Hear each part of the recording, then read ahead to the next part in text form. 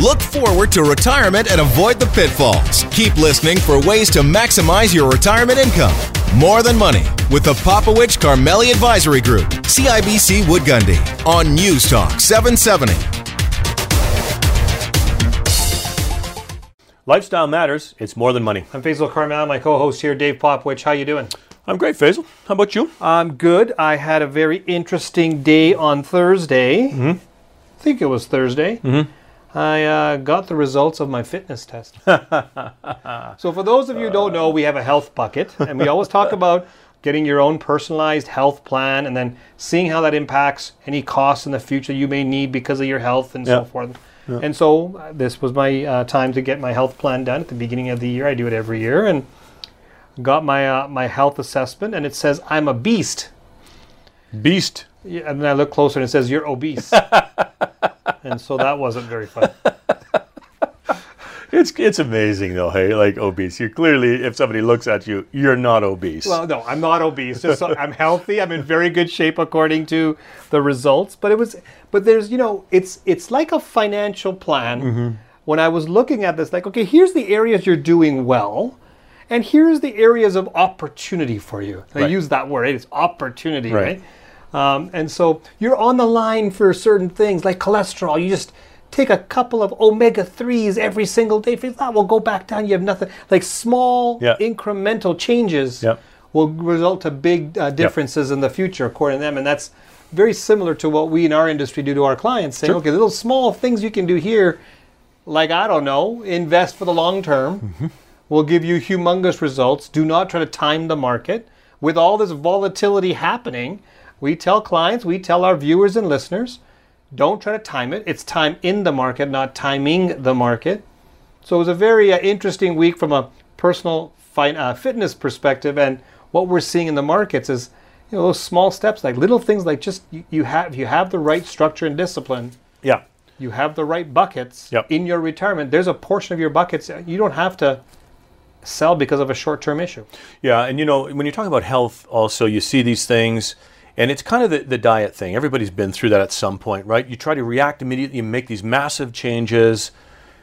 It's questionable whether they're sustainable, whether you injure yourself. There's all kinds of problems that come out of making those immediate rash big changes. And we're seeing that in the markets right now, right? And it is causing people to think. We're going to talk about inflation today. We're going to try to get a sense of inflation and interest rates. We're going to go straight to the bond market to find out what do they see, right? Because the bond market is often the greatest economist of all. It'll dictate often trading action. So we want to find out about what's going on there. But ultimately, we also want to talk about strategy, right? And strategy implies something not just a diet fad. It's a little bit longer. We get there's going to be some ups and downs, and how do you navigate through those things? So I'll go back to my fitness assessment. Now, there was 4 different parts. One was the actual blood work and so forth, and what does that stuff does for you. Number 2 was the dietary check and see what you're eating or what you should be eating and how you can adjust that. The third part of it is the fitness assessment. I felt I was in a combine for trying out for the NFL. What was your vertical? I should have brought my book. 4 or 5 inches. They were quite surprised for a vertically challenged individual like myself. They were quite surprised that I could jump. I just put a picture of you at the top of the bars, and I actually was able to slap your face so well. It was great. So that helped. So the fitness side, and the last one, of course, was more of a mental health side of things as well. So when you look at these different parts, one is predictive of the other. Right. When you look at the mental health side of things and how you see things, how you react to things, how you handle stress, will dictate your diet potentially, will dictate when you work out, when you don't work out, or why you work out, will also dictate your other levels when you're doing. So it's the bond market, very similar to the mental health of the economy. Right. It kind of predicts what's going to happen or what is happening at this point in time. Right. If this continues, if interest rates continually move in this direction, especially if we get faster, shorter term interest rates, less than 2 years, you start flattening the yield curve. That's an indication that we're getting closer and closer to that big R word, recession. as you steepen that, which means the 10-year is way higher than the 2-year, that steepening of the curve means there's a less probability of a recession. Right. And I don't recall in history when there was a steepening of the yield curve and a recession. Right. So it's nice to see that the mental health of the economy is the bond market, and everything we see in the stock market and the currency market comes from those other areas of that fitness assessment that we had to do. Yeah, for sure. And it's been an interesting week of trading in a number of facets, but certainly, we had towards the end of the week, Faisal, I found very interesting the action we would have the dip buyers. So for 18 months. At least 18 months. Right. Yeah. Markets dip, and quite shallow, right? 5%. You see money pouring in. We call those the dip buyers. Yeah. Okay. And so during this week, we started 2 days of the week pretty strong because dip buyers were coming in and bidding up some of the stocks that have been beaten down, including the technology stocks. And then the rally sellers came in literally in the last hour of the day, and they pounded the markets down. And sort of fascinating. Now, those things were happening while the bond market was actually pretty quiet. Yep. No major moves. Right. So you've got lots of, what it tells you is there's lots of people thinking, repositioning, trying to figure out what that future path is going to be, and particularly ahead of some major bank announcements next week, like central bank announcements. Let's go back 6-7 months when interest rates started to rise and go up to that 1.7%, come back down on the 10-year U.S. Treasury. That was a sign of what we in the mental health world call anxiety. And when you have a lot of anxiety, Dave, what happens to your diet? Well, what happens to your diet specifically, Mr. Popowich, when anxiety and stress goes up, for some reason, the milkshake industry does so well. Mm-hmm. Chocolate gets introduced. Yep. For sure. Price of cocoa goes up because of Popowich. And you look at the markets, it was a sell-off. The anxiety of the bond market trickles over, the mental health, trickles over, and the reaction is to sell. Right. And so I find right now what's interesting is we haven't seen major panic yet. It's coming. Mm-hmm. But we are seeing sell-off in certain sectors that you and I talked about the junk rally this time last year are now being sold off 60, 70%. We're starting to see some good quality companies start to sell a bit. Yep. Especially in growthier names. Right. But we're not seeing a big rush to value. No, and you're correct, right? It's still, I'd say, reasonably balanced. It's a cyclical rotation. Mm-hmm. When we look at some of the sectors, and we talked about this last week, energy, financials. Well, financials didn't do so good this week. Right. Especially in the U.S. And quite frankly, we saw energy again selling off despite the fact that we've got numerous geopolitical issues. Yeah. And a number of houses, investment houses, calling for triple-digit numbers on oil again, right? So so the question that the markets will try to have to answer next week and the week after is why? Why do we continue to sell when there hasn't been a major catastrophic event in oil? There hasn't been a major catastrophic event in companies in the financials in the U.S. Some of these financial companies in the U.S. have done equal to or better than the S&P 500 over the last 10 years. Right. Okay. Yet they're about 20% cheaper in valuation. Right. Why are they not being gobbled up? Right. And if interest rates are rising, don't banks make more money? Right. Yeah. So why is investors not buying this so quickly? That's going to be, the answer is probably going to be made in the next 2 weeks, I believe. Yeah. Because we are hitting a peak of the variant. And then we're going to slowly open, and that's when things are going to change. As soon as you start to see, and my prediction is, watch what happens after Super Bowl. Right. After Super Bowl, it will probably give us a different indication that, we've opened up. Look at how the biggest event probably in the United States, and then we're getting closer to the Olympics, which is going to be a different perspective of it with being in China. Yeah. Very interesting moves are going to happen, I think, over the next couple of weeks. I'm interested to see how the investors react, and I want to see who actually capitulates, who sells out. Yeah. It'll be interesting. Okay, there's your prediction. The fact is we get a Super Bowl every single year, and people are retired for longer than just this 1 year period, right? The next 3 months, I'm not saying are unimportant, but in a 35-year retirement, is only one of the things you have to overcome. Faisal, we're getting a lot of questions. Obviously, inflation is the headline. Everybody is focused on this. And one of the obvious questions with interest rates poised to start moving and continue to move over the next couple of years, what happens to the fixed income piece of your portfolio? Yeah, so our guest and yourself have at least one thing in common, which is both of you are fixed income. I would call you guys enjoy the bond market. I'm not as enthusiastic about it, but what I do know about the bond market, Dave, is that is the signal to what's happening in the economy and what's going to happen in the stock market. Yeah. And so it is nice to say, maybe you guys in the fixed income world can kind of give us the tea leaves of what's going to happen. And so I'd like to bug you that the stock market can take companies down, but the bond market takes countries down. Fair enough. That's how important it is. Fair enough. So I think this is an opportunity for us to understand what's happened and what is happening in the fixed income world. And if you listen and actually read between the lines of what our guests will be talking about, you'll get an indication of what's going to happen in the equity market. That's why I love having this guest come on, reoccurring guest of ours. Yeah. Let's introduce him. Yeah, so Chuck Holmes is back with us. He's a director, associate portfolio manager of the Global Multi-Sector Fixed Income Fund at Manulife.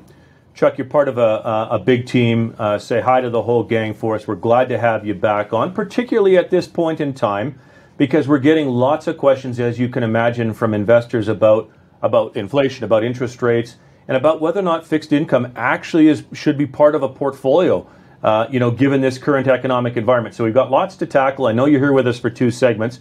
So let's focus on this segment. I'd love to get sort of your macro take and maybe just help us understand from a bond world perspective, what's happening in inflation and interest rates, and what are your expectations? Yeah, and first off, thank you again for taking the time and allowing us to join on behalf of myself and the entire team. We hope in the near future we can see you guys very soon and do this in person. And when you think about kind of the macro outlook, that's kind of the way we're looking about the world as well, where we do believe we are continuing to move to the other side of this pandemic. It's a slower process than maybe some people thought at certain points in time over the past couple of years, but we still do believe that you're going to continue to move on to the other side of this pandemic, and that will continue to allow the global reopening story to take hold. So what that means is we do believe you're going to see growth continuing to grind in a positive direction for the near term, and that will also coincide with inflationary pressures that will be higher than what historically you would see, but we don't believe it is a massive runaway inflationary environment. So what we're seeing is growth is moving up. Inflation's a little more sticky, especially in certain parts of the economy than a lot of the central banks were thinking early on. But that is causing the central banks to start to look to move away from the ultra accommodative policies that they've had set in place for the past couple of years. So starting to take away some of the unprecedented liquidity that has been driven into the system, starting to move towards a more normalization type of stance for their policies. Now I say move towards because we think it's going to take some time to get there. So it is something that we need to be mindful of. And as we look at some of the drivers of inflationary pressures that we are seeing, we do believe some of those will start to subside as the global reopening story takes hold. So more to the latter half of next year. But there are other parts, mainly in wage pressures, that could be a little bit more sticky, and you need to be mindful of those. But all in, we see the environment as one that it is still, we would like to say, cautiously optimistic, where we feel things are moving in the right direction, but you do need to ensure that you know what risks you're taking, because as you move forward, there could be some differences in terms of performance within certain parts of global fixed income. And you want to make sure, especially in a low yield environment like we're in today, where yields are potentially grinding higher, capital preservation is of utmost importance, just like it always is. But in this environment, you really need to ensure, because of the low yield environment, you don't have as much cushion to protect against any drawdowns. So you need to be focused on capital preservation. And if you're able to protect that capital, it makes it that much easier to generate a strong return in fixed income going forward. Chuck, when we look at 2021, there was an acronym that was used called TINA, which stands for There Is No Alternative. and they're referring to the stock market in that case. When we look at the fixed income returns around the world, most, if not all, were negative rates of return. Your portfolio that we've been working with you on for, it seems like decades now, practically, has done quite well relative versus the benchmarks and your peers. What was the success story for you guys last year, even though we didn't have, we didn't shoot the lights out in the fixed income world last year anywhere, but it was more of, it was better than the bunch. It was better than the rest. It was better than the index. What was the reason for the success, and what was the reason why it was so challenging last year for fixed income managers in general to receive a positive rate of return? Yeah. So when you kind of think about last year, what occurred was you saw, high quality government bond yields grinding higher. You came into last year with spreads, whether it was in corporate bonds or whether it was in, so when you think about kind of what happened last year with spreads being fairly tight, you did get some spread compression over the course of the year. But what you did see kind of what occurred last year was the interest rate sensitivity, which was something we felt people really needed to be mindful of, because what has occurred over the past, decade, 2 decades, even 3 decades has been high quality government bond yields have continued to come down over time. And what happened with that was the amount of duration or sensitivity to changes in interest rates became even that much larger. So the high quality indices or high quality fixed income globally was that much more, had that much more potential to be pretty impacted by very small moves in any changes of interest rates. And you did see that occur. Then you also had different times of the year where high yield spreads came down. They were very tight. As I mentioned, the risk-free part, the high quality 5-year treasury yield, which it's based off of, came down. So the all-in yield on high yield was very low. And it also caused the prices to go up pretty substantially. And in a lot of cases, we were looking at what is the risk reward? Because we do believe we are risk managers first and foremost. And that capital preservation thing I talked about earlier, that was evident last year as well. So what you did see as we moved through the course of the summer was starting to trim down some of our positions in the areas we felt risk reward was now tilted to the downside. Give an example was in high yield. In the middle of the summer, we had 38% in US high yields. So that performed well over the beginning of the year. And it all in over the course of the entire year, when you look at it, it performed reasonably well, especially relative to other parts of global fixed income. But it wasn't a straight line. What you did see in the middle of the summer, and this was right before you had the Delta variant come out, was some of these bonds trading at 104, 105, and they do have the ability to be called. The vast majority of high yield bonds have the ability to be called at 101. And in a lot of cases, this was within the next 12 to 18 months. So for us, we felt, well, best case scenario, the bond price goes from 105 down to 101 as it gets closer to its call date, or something goes bad and it is a credit event. Now it doesn't go to 101, it drops far below that as the market starts pricing in that default risk.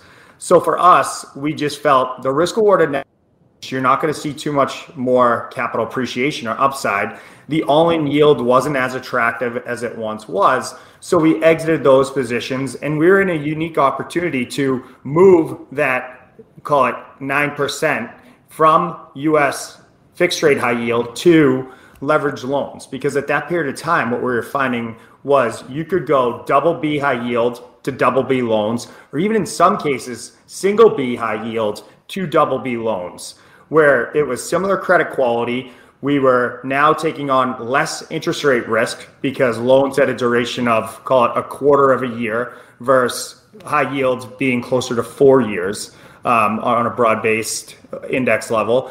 And we were able to get commensurate yield, if not pick up yield, by making this change. So for us, it made complete sense to do it. And we felt you'd see less volatility because we were buying these leverage loans at 99, 99 and a half, 100 cents on the dollar because they were coming out at new issue. The bond market's big. There's lots of different things happening. How do we take advantage of it in this environment? Here's what happens with the average investor out there. Dave, the interest rates are going up. We can't make money in bonds. Get out, go buy something else. Okay? Then you ask them the question, well, what bonds are you talking about? And they're like, bonds. Yeah. They don't narrow it down to a certain, like, is it government bonds? Right. Like which GICs, government? what is it, right? Yeah. So there's so many options out there to invest in the fixed income world, more than there is options to invest in the equity world. Right. I think investors need to understand that. So that's fixed income 101 for all of our listeners and viewers today. But let's start talking about what the bond market is saying today. And Chuck, when you look at where everything is laid out from fixed income and the ideas of interest rate increases, maybe 3, 4, 5. We've heard from some analysts out there in the U.S. I'm referring to the U.S. Treasury. What is the bond market saying to you today about interest rates and inflation? So when you look at it, you're right. The market has moved to price in more rate hikes by central banks, not only in the US, but around the world. You're seeing it as well in Canada. And that is important. It means that the central bank is going to be looking to increase the short end of the yield curve and looking at taking some of that enormous amount of liquidity that they pumped into the system, starting to take it away.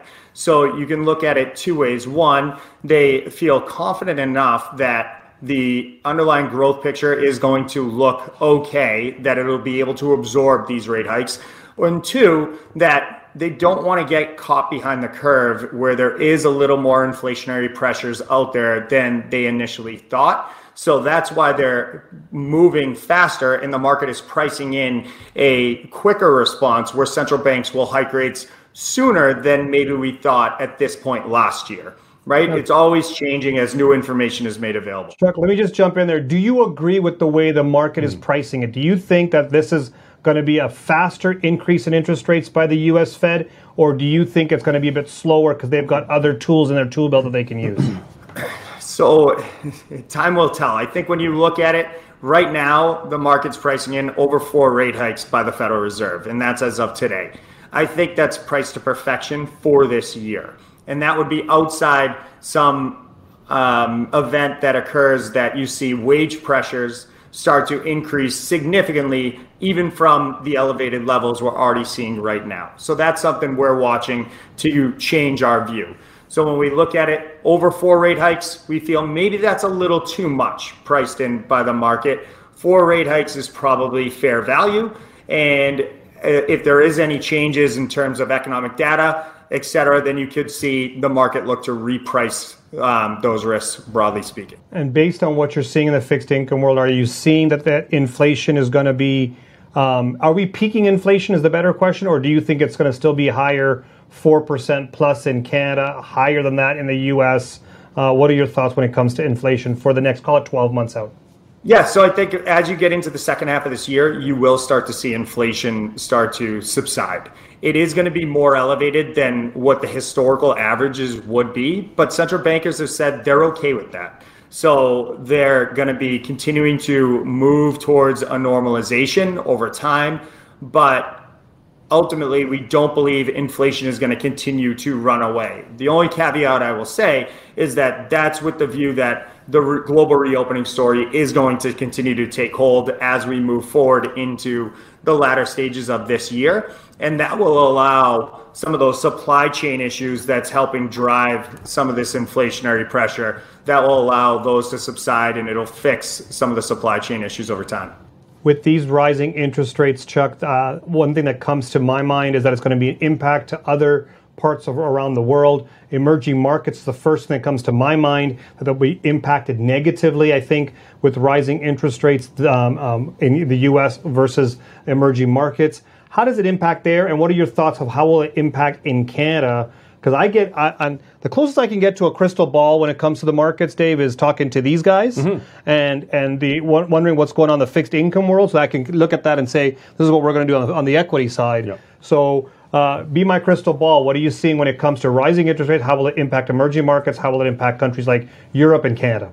Yeah, I think the biggest thing is when you're looking at the emerging markets, it's really being selective, and don't paint a broad brush.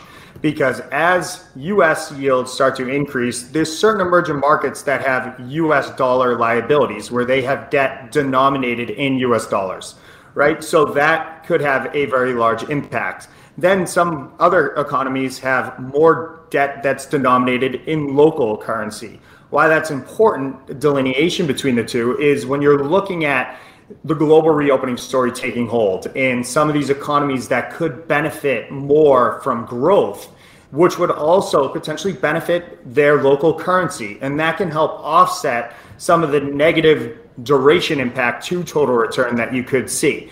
So it's really about the differentiation, also looking at what the country's underlying fundamentals are and what drives those fundamentals. Certain emerging markets are more driven by one thing, while others are much more driven by other variables. So there is going to be a differentiation in terms of fundamentals between emerging markets, but we think especially going forward in this year, you're going to see a massive differentiation in terms of performance during different economies within the emerging markets. For the developed markets, some of the other major ones, you need to really look at protecting against interest rate risk. And we're very fortunate that we do have many different tools in our toolbox that we can utilize to protect against interest rate risk. We did utilize some of those last year. We're utilizing even more of them now, because even though we don't see 10-year US Treasury yields or 10-year Canadian government bond yields go into 5% over the course of this year, a move from 180 to 185 where we stand today up to 2 or 2.25%, that can be still pretty impactful in terms of a negative return on a lot of these high quality fixed income indices. So we feel very fortunate that we can shorten duration. We can actually use futures from the short side. We can buy securities that do well in a rising rate environment, et cetera. And I think you do need to be selective, no matter if you're investing in the US, in Canada, in Europe, because all of those different economies will have different return streams as yields start to increase over time as well. Can I ask the $1 trillion question?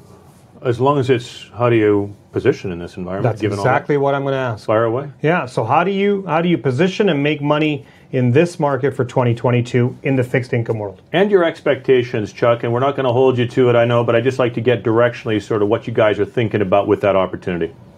Yeah, so when we look at it, first and foremost, as I mentioned, you want to protect against interest rate risk. So we have a duration that is much lower than a lot of the high quality fixed income indices, where their duration is closer to 8 years. Ours right now is closer to 3.75. And that could come down even more if we start to have the feeling you're going to see a more rapid increase in terms of high yields are going to go. Secondly, we still feel, especially over the first half of this year, you can embrace credit risk, but you do need to be selective in doing so, because valuations just aren't as attractive as they have been in prior periods, right? Spreads are still pretty tight, but when we look at it, we don't see defaults picking up massively. We don't see any significant risks from that aspect, but we could see some valuation risks where things are maybe a little bit overvalued, right? And you could see those prices come down. So we will embrace credit risk, but we're doing it with a more higher quality bent. When we have our high yield positions, we're much more heavily weighted towards double Bs, the highest quality high yield, and completely avoiding the lowest quality triple Cs. Then in investment grade, we are finding opportunities there as well, more in some of the triple Bs, looking at companies that maybe were downgraded from single A, double A after the pandemic. They moved down to triple B, but their underlying fundamentals are now moving in the right direction. And you could see those companies be upgraded over the next 12 to 18 months. So with that, you get a little bit of spread compression, but you still need to protect against the interest rate risk side. And we're very fortunate, as I mentioned, that we do have the tools to do so. And then outside, selective opportunities within the emerging markets. And then as we get into the second half of this year, we think that may become even a bigger opportunity depending on how things play out. But right now we have a little north of 15% in the emerging markets. And in some of these instances, the country like Indonesia, which is our largest holding within the emerging markets, where it's an investment grade rated economy. You can get over 6.5% yield on the local bonds. And when we look at it from a total return perspective, the currency is undervalued. And so you could see single to high single digit returns over the course of this year if things play out the right way. So all in, when we look at it, our current yield on our portfolio is close to 3.75%. So that's our starting off point. And when we look at the drivers, we think spreads fairly stable to maybe slightly tighter, so you can get a little capital appreciation if we do the right things over the course of this year from the credit side. So that increases the return profile. Currency, we don't see a massive contributor. We're more of the view that you want to protect against currency risk, especially the Canadian dollar versus US dollar, which we feel is going to be more range bound over the course of this year, with more of a view that the Canadian dollar could actually strengthen a little bit from where we stand today. And then lastly, the interest rate risk side, which is the one area that could be a detractor, because we do believe yields are going to go higher. If you have any duration, even though we're protecting against it, that is a detractor from total return. So in short, I think you look at coupon plus or minus a little bit, depending how things play out for a return profile. Okay. Doesn't sound like devastation. Chuck, we have to leave it there. I appreciate that, giving us lots of color on that, and we look forward to having you back soon. Say hi to the whole gang for us. Thank you, guys. And as I mentioned, hopefully we can do this in person in the near future. As always, it's a pleasure. Been joined by Chuck Thombs. He's director and one of the associate portfolio managers of the Global Multi-Sector Fixed Income Fund with Manulife. Can the retirement rules of thumb destroy somebody's retirement? Yes. This was an interesting set of questions we had this past week at our seminar. You know, what was interesting about the webinar that we did last week or week before, the questions that we're getting from the public on a regular basis.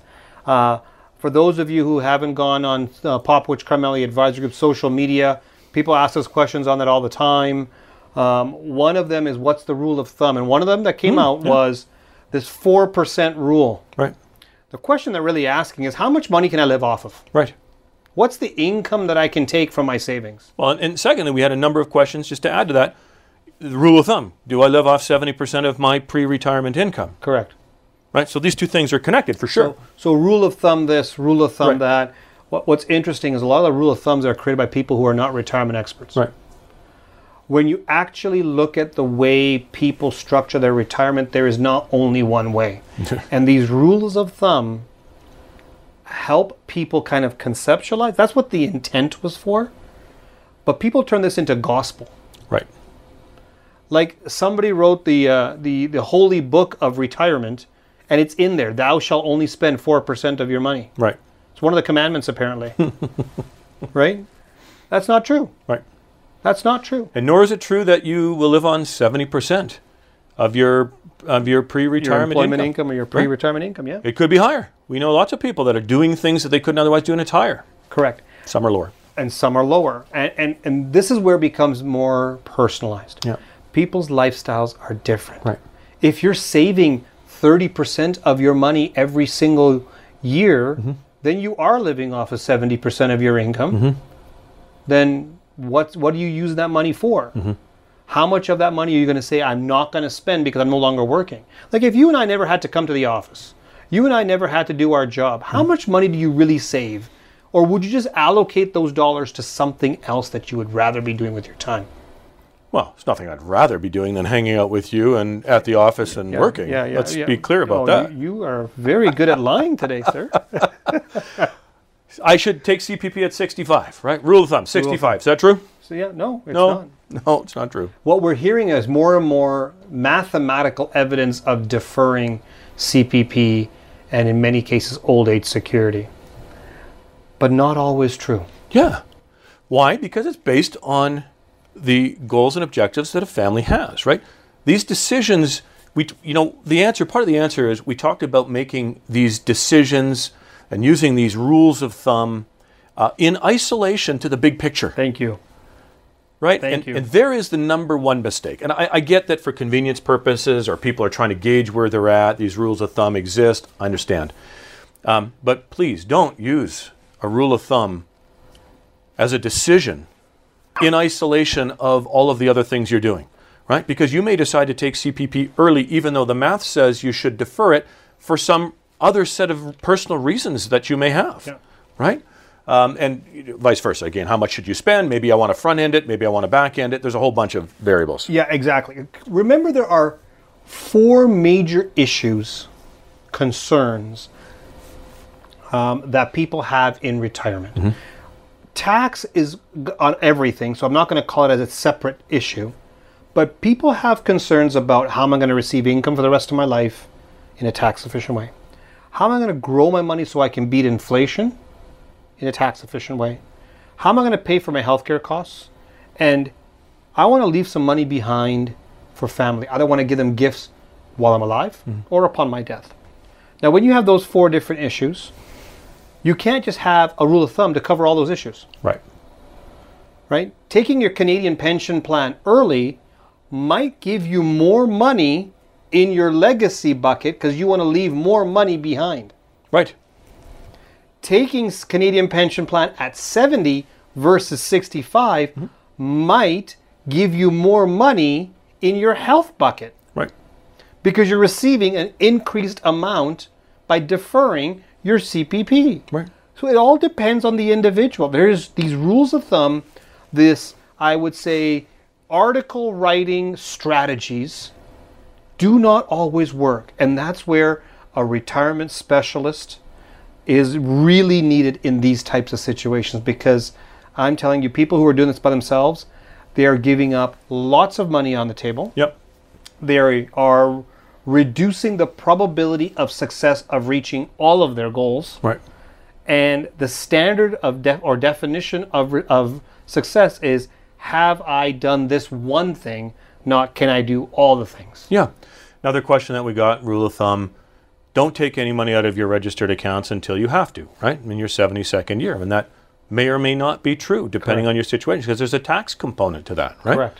How much taxable income do you have, and what are the other various sources of capital that you're drawing from in your retirement or income that you've got? What's interesting about this rule of thumb, Dave, is we have done calculations for our clients. And I think the jury is hung on this one because we've seen, let's look at the last 4 or 5 months that we've been crunching numbers for clients. Yeah. I'd say half of them, the math works better if they take money out right away versus deferring to 72. In the other half, defer to 72. Yeah. It's pretty much split, but it's very interesting that it's not a rule of thumb now. Yeah. And it's, even if it were 50-50, it's not a coin toss that you want in retirement, right? Correct. Yeah. So it's, anyways, we don't want to beat a dead horse on this one, Faisal, but I thought this particular group of questions seemed to focus around that, and given that there was a reasonably large population of people listening to it, I suspect that that's questions on everybody's mind. And you know what? We sure know that as the pandemic has dragged on, people are getting tired, right? Yeah. And people are now considering and or just saying, I'm done, right? I'm considering retirement. I'm going to retire now. And the complexity is a bit different now because they've got wealth, they've got thoughts of how they want to live their life in a pandemic world. Yeah.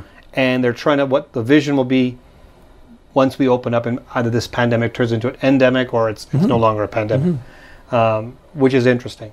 There's one rule of thumb that is fading in the sunset that was raised that I think it still frustrates me when it was first talked about, and it frustrates me more that people still are talking about it, but it's fading. It's going in the sunset.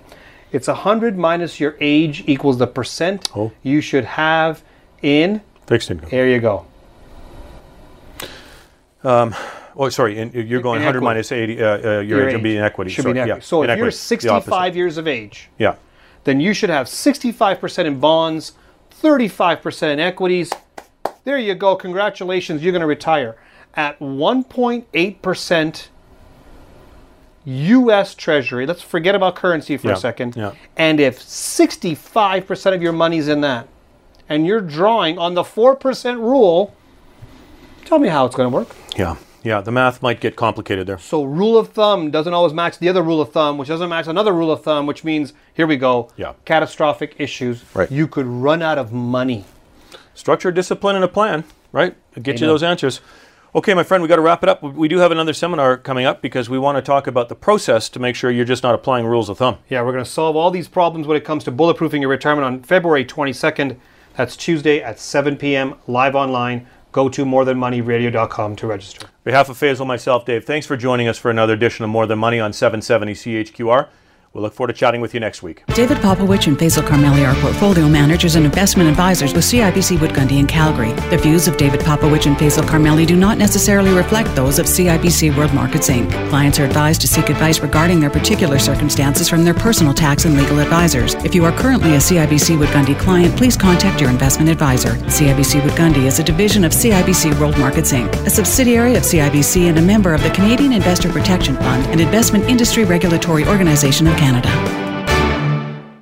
David Popowich and Faisal Karmali are portfolio managers and investment advisors with CIBC Wood Gundy in Calgary. The views of David Popowich and Faisal Karmali do not necessarily reflect those of CIBC World Markets Inc. Clients are advised to seek advice regarding their particular circumstances from their personal tax and legal advisors. If you are currently a CIBC Wood Gundy client, please contact your investment advisor. CIBC Wood Gundy is a division of CIBC World Markets Inc., a subsidiary of CIBC and a member of the Canadian Investor Protection Fund and Investment Industry Regulatory Organization of Canada.